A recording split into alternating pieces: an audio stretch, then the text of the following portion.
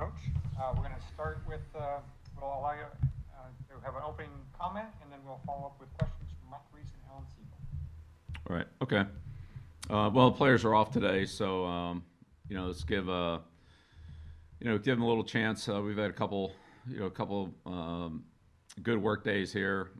Several in the past week or so. So this will give us a good chance to kind of get a little rest, recover a little bit here, and then be ready to go. For a couple more sessions here before we have to reduce our roster, and then fully turn our attention to Miami. So.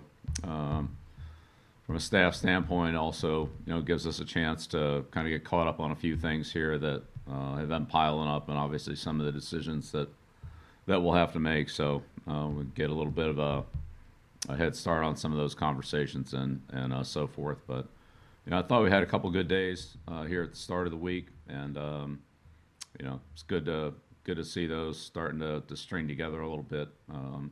Obviously, still have a long way to go, but players have worked hard. They've really, improved a lot from not only where we started, but even a few days ago. So that's encouraging. I think if we can maintain our work ethic and our discipline and continue to build that consistency, then we'll be on the right track. Even though it's going to be a long trip. So, all right. First question, Mike Reese, followed by Alan Siegel. Great. Good morning, Bill. What have you seen from the competition at wide receiver? And when putting together that group, how much consideration is there given to, you want a diversity of skill sets? Not having the same type of, 5'10", whatever. Just pick a physical trait. You don't want 5'10", 175-pound guys, or maybe you do. I don't know how much consideration is given to something like that. Right. Well, I think the second question first. More than the physical skill set really is the position that the receivers play. So, we have outside receivers, we have inside receivers, and then have receivers that can, let's say, play both or have some combination of skills where they can play both spots. So all three are important. I mean, some guys can be outside only, some guys can be inside only. Some guys can have that flexibility. In the end, I think it's really more about production and performance, although size and skill set plays a part in that as well. So they are related, but really the most important thing is to be productive. So whether it's we've had them in different shapes and sizes. We had Deion Branch and Randy Moss, and they were both outside receivers, and could be more different. So but I think the typical stature of certain positions is I think that can be identified, but if there's an exception to that and the guy's a good player, then that's okay too. Competition at that position's been good. It's as always, that's the type of position where you can really see an individual highlight play or a play that may not be as good, a drop ball or a spectacular catch, and those players are a lot more visible and really easily identifiable relative to an interior line play or that type of thing. Now, again, with that position, it's important to develop consistency, and there's a lot of times receivers are open and the ball's thrown to the other side of the field, or they're covered, and so that's all part of it too. It's not just those highlight plays that everybody sees, but really the evaluation of the player's consistency to, win his route, or block the player that he's supposed to block in the running game as part of the run force and so forth. So it's I think there are a lot of things at that position that are subtle to the naked eye, and it really comes down to again, that play after play consistency. The highlight plays stand out, but and they're important too, one way or the other. But I would say the consistency overall is is also something that you can't lose sight of. Next question, Alan Kugel, followed by Jim. Thanks, Stacy. Good morning, Bill. Hey, Alan. I was wondering, talking about the 53 here, with no work against other teams this year, out of necessity, have you had to change at all the criteria that you use for evaluating the strengths and the weaknesses in terms of, setting up that final roster? And has it, because of no work, been a little bit more difficult than normal? Well, I think there are few more questions than normal. Yes, just because there's just less to evaluate.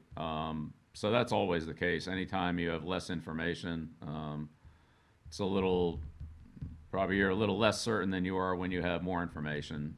Again, we've dealt with this before where players might play in one or sometimes no preseason games, and then you're kind of left in that same spot. They practice for a week or so and then come back at the end of preseason, but either aren't able to play or don't play in the last preseason game, and it's the same conversation we're having right now. So we've been there before, but usually that's with a limited number of players. This year it's with everybody. So we'll just have to take the information that we have, the competition that we've had on the field, both in one-on-one drills and group drills and team drills, and also there's some things that we do that our opponents don't do as much of. So a player may look a little better or maybe a little worse against our team based on what he's working against and what we do than maybe what the norm is out there. So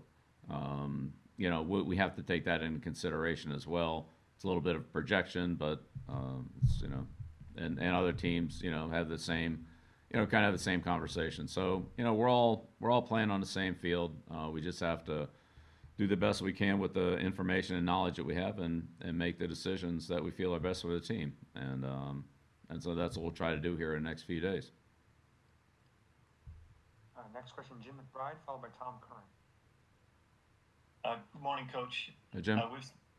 We've seen a lot of guys take reps at the two return spots, and I'm wondering how you have liked the competition for those two roles.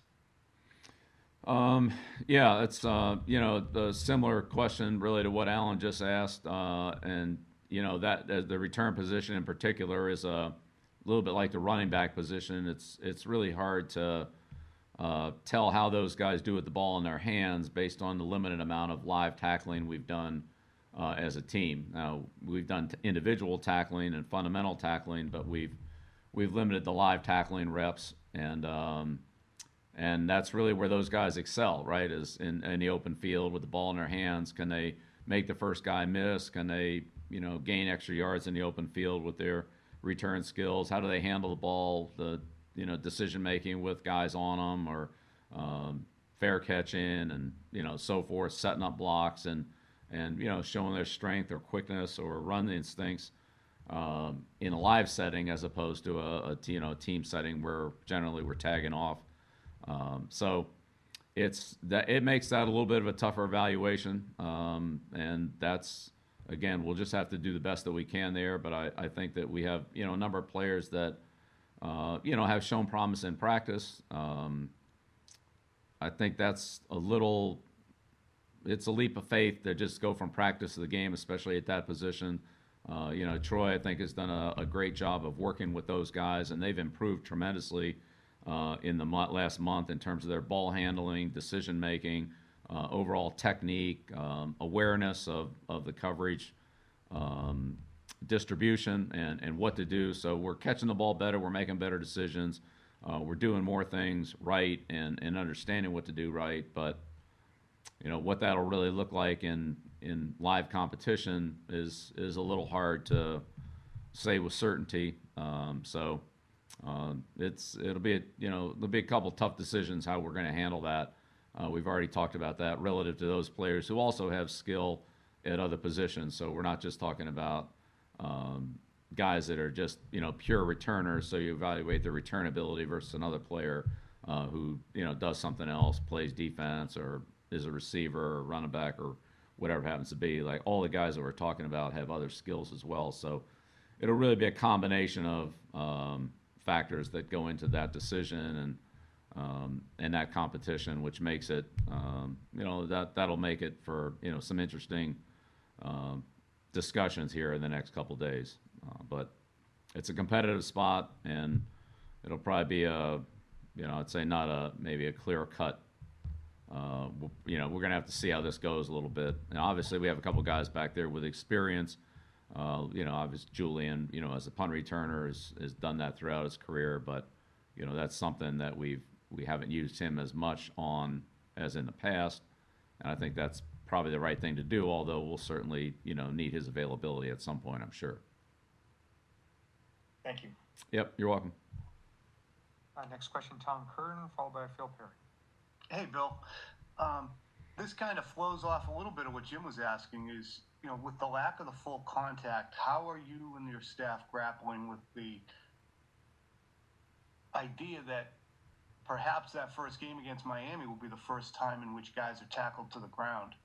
And that might be a big leap for guys, in terms of contested catches, getting hit, quarterbacks, etc., and even for the defensive players to be able to finish and follow through on their hits and get guys to the ground. Is there going to be a point at which you give kind of a window for these guys to hit, or how are you approaching that? Yeah, well, we've had plenty of contact in practice, so I wouldn't say that that's an area that we're necessarily deficient in. The contact in the game is a little bit different. And we've dealt with, really, I'd say all kinds of contact. And we've we've tackled guys to the ground, but we've done it in a more of a one-on-one setting as opposed to, game conditions. Now, we've done some of it in game conditions too. We've, tackled live as a team in a few selected drills, but not extensively. And that's for the safety of the players. But we have had contact, and we've tackled, and the runners have, taken contact with the ball in their hands, and the tacklers have, had to get guys on the ground like we're going to have to do. I'm sure that's a skill that we'll have to acquire a little bit, as we always do. I mean, it's similar in preseason, honestly. If you look at, how many tackles some of the guys that play a lot in the regular season make in preseason. I don't think you're talking about, numbers that are up in the dozens and the hundreds or anything like that. Be a couple here and there, but that's really about what it is. So we'll be less than that, but I would say it's not a whole lot different than what it normally is. We'll have to see how it goes, but I think we've prepared our players for that. I think they've had their opportunities to feel the contact and to feel as close to game reps as we can get without playing in a game. There's another level to that we'll have to experience, but I think we'll be prepared to take that next step, and then we'll have to refine it from there. I don't think it'll be perfect, but I think it'll be competitive, and we'll continue to work and improve on it. And I was just real quick to follow, Joe Judge actually had Daniel Jones take off the red jersey just to get him jostled around a little bit. Would you do that at all with your quarterbacks, do you think?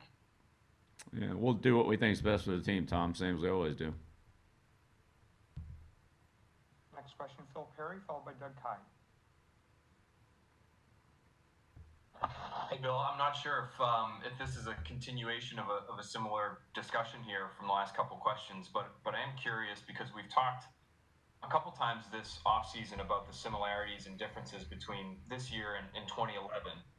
And one thing I noticed about 2011 is that it just looked like the offensive numbers from early in that season were pretty high. I think there were some historically good numbers, especially in terms of the passing game early that year.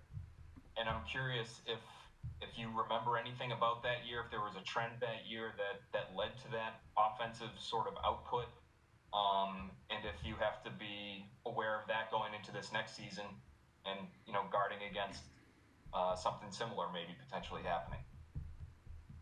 Yeah, well, I'd say we're going to try to, we're going to try to perform well in all three areas of the game: offense, defense, and special teams. So that's what our goal and objectives are, and that's what we're going to try to do. I think anytime you have a high offensive output, that's a combination of good offense and probably bad defense, and vice versa. A lot of times when you have low offensive output, it's a combination of good defense and bad offense. So we're going to try to eliminate as many bad plays as we can, and try to have as many good plays as we can. So we'll see what happens. I don't want to live in the past and worry about the past. I want us to try to be as good as we can be at all the things that we do, and that's what we're going to try to do. Did you think that may have had anything to do with maybe limitations when it comes to tackling and things like that, Bill, that year? Yeah. Again, there's so many individual situations that we could talk about there. I don't know. I'd have to go back and study it more closely. But again, I would say when you have high offensive output, I mean, certainly credit would go to the offense for their execution. But I would say unequivocally that there's also some bad defense in there that goes with that good offense, and vice versa. So, in the end, great players are going to make some great plays, and they're hard to defend. But when you don't play good defense and you just give up easy plays, then that's not really a statement of great offensive football necessarily. It's more bad defensive football. So we'll see. Yeah, we'll see. I don't know. We'll see how it goes. Thanks, Bill. I apologize to those we don't get to, but we'll have Doug Kyde. You're the last question. Good morning, Bill. Dietrich Wise acknowledged that he bulked up a little bit this offseason. Would that allow him to either move around a little bit more or potentially play different positions on your defense? I know it might be kind of minimal, but how much of an impact does that make?